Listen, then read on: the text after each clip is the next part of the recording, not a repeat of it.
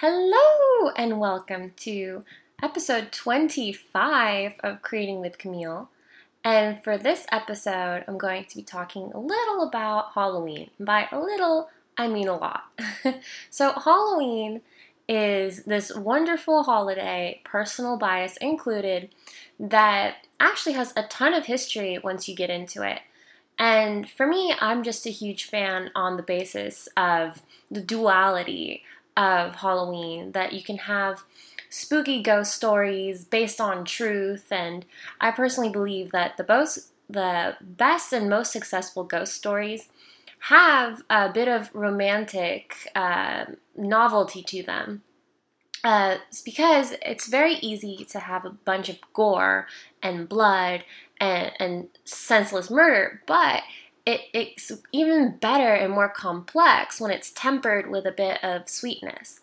And so it's the having two sides, right? It's the having the duality of life makes it so much more interesting as a viewer and someone who lives life, because that I personally believe is more accurate to the human experience. You have two different sides, and it's not just a one-sided, one-dimensional perspective.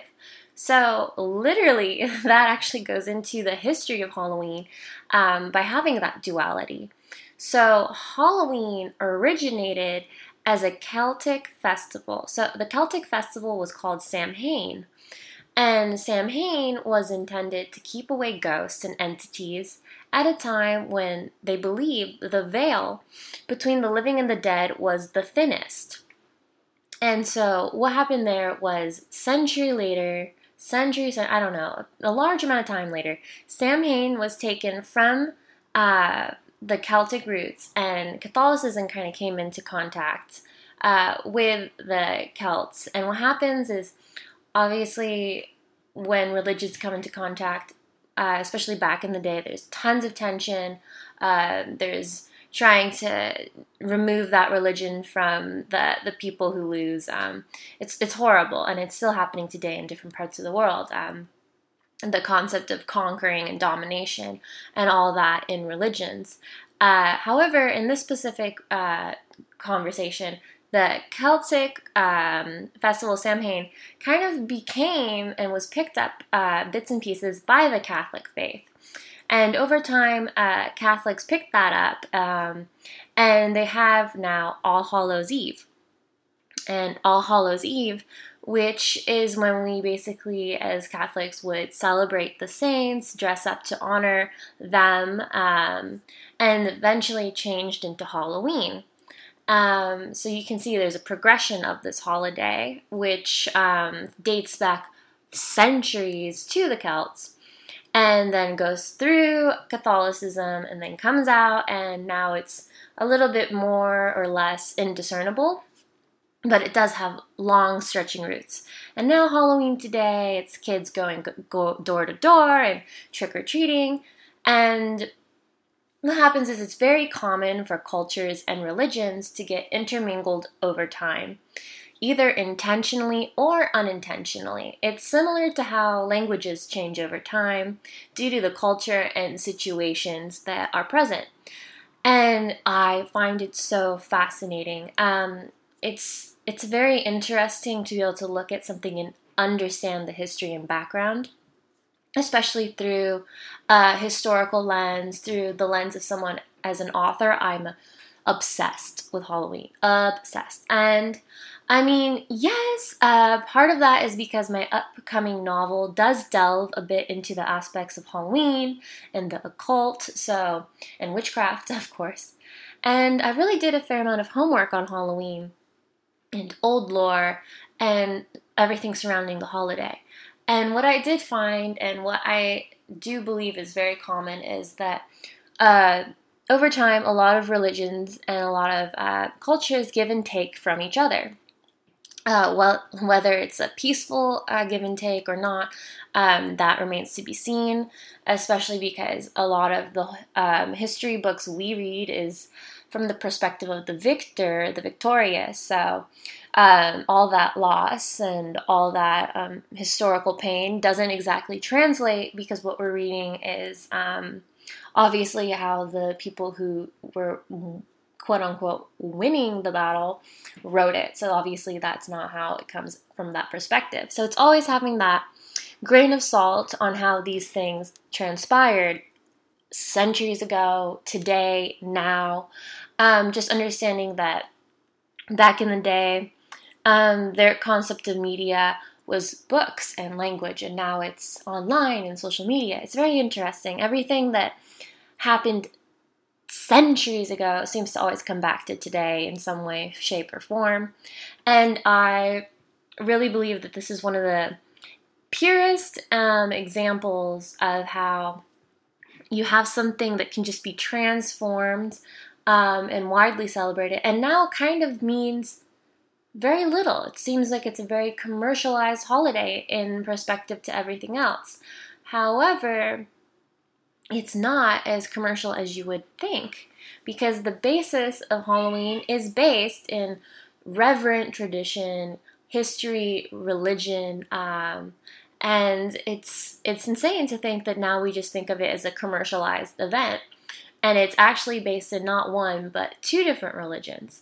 And for everyone thinking, oh, Camille, you're forgetting Dia de los Muertos. No, Dia de los Muertos, Day of the Dead, is separate. It does not have the same link to Celtic culture and Catholicism as is widely assumed.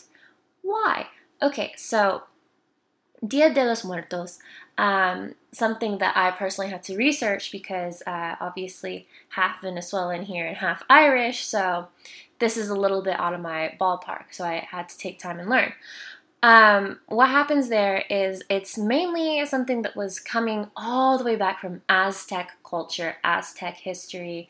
And back then, they had something where they would celebrate the dead and living the dead, and they would have months dedicated to celebrating their dead and honoring their dead. And a lot of that celebration, too, would come back and was present in the fall. And so what does that mean? That means that when now modern times look at it, they think because, oh, like Catholicism and the Celts and all that have their holiday in the fall, that it's the same, but it's really basically not. Yes, there's a lot of melding of culture because what happens with anyone who is exposed to a dominating, overbearing, I would say, culture or religion kind of seeps into your own and back and forth. It's really a strange give and take. So that kind of does happen. However, I have a strange question that makes you wonder, did they get it right? If it's more than one religion, culture, history of beautiful individual people, and you have two different people on opposite sides of an ocean celebrating life and death around the same time, who I would assume would have had no interaction at that time to each other, makes you wonder, did they get it right? Is that when that veil really is lifted, and we just don't want to see it because common culture is so fast and so based on literal needs like financial and monetary and all that good stuff, air quotes on that. So it makes you wonder. At least that's what it does for me. So if you want to explore that spooky occult, that spooky witchcraft, that spooky question of where do we go after we die? These are all great questions, but in context of what's happened in Halloween, what's happened to where we're going, my best answer for you is I don't know. I don't know what happens after we die, and I don't know what's on the other side of that veil per se, but I do believe in some sense or another it must be there.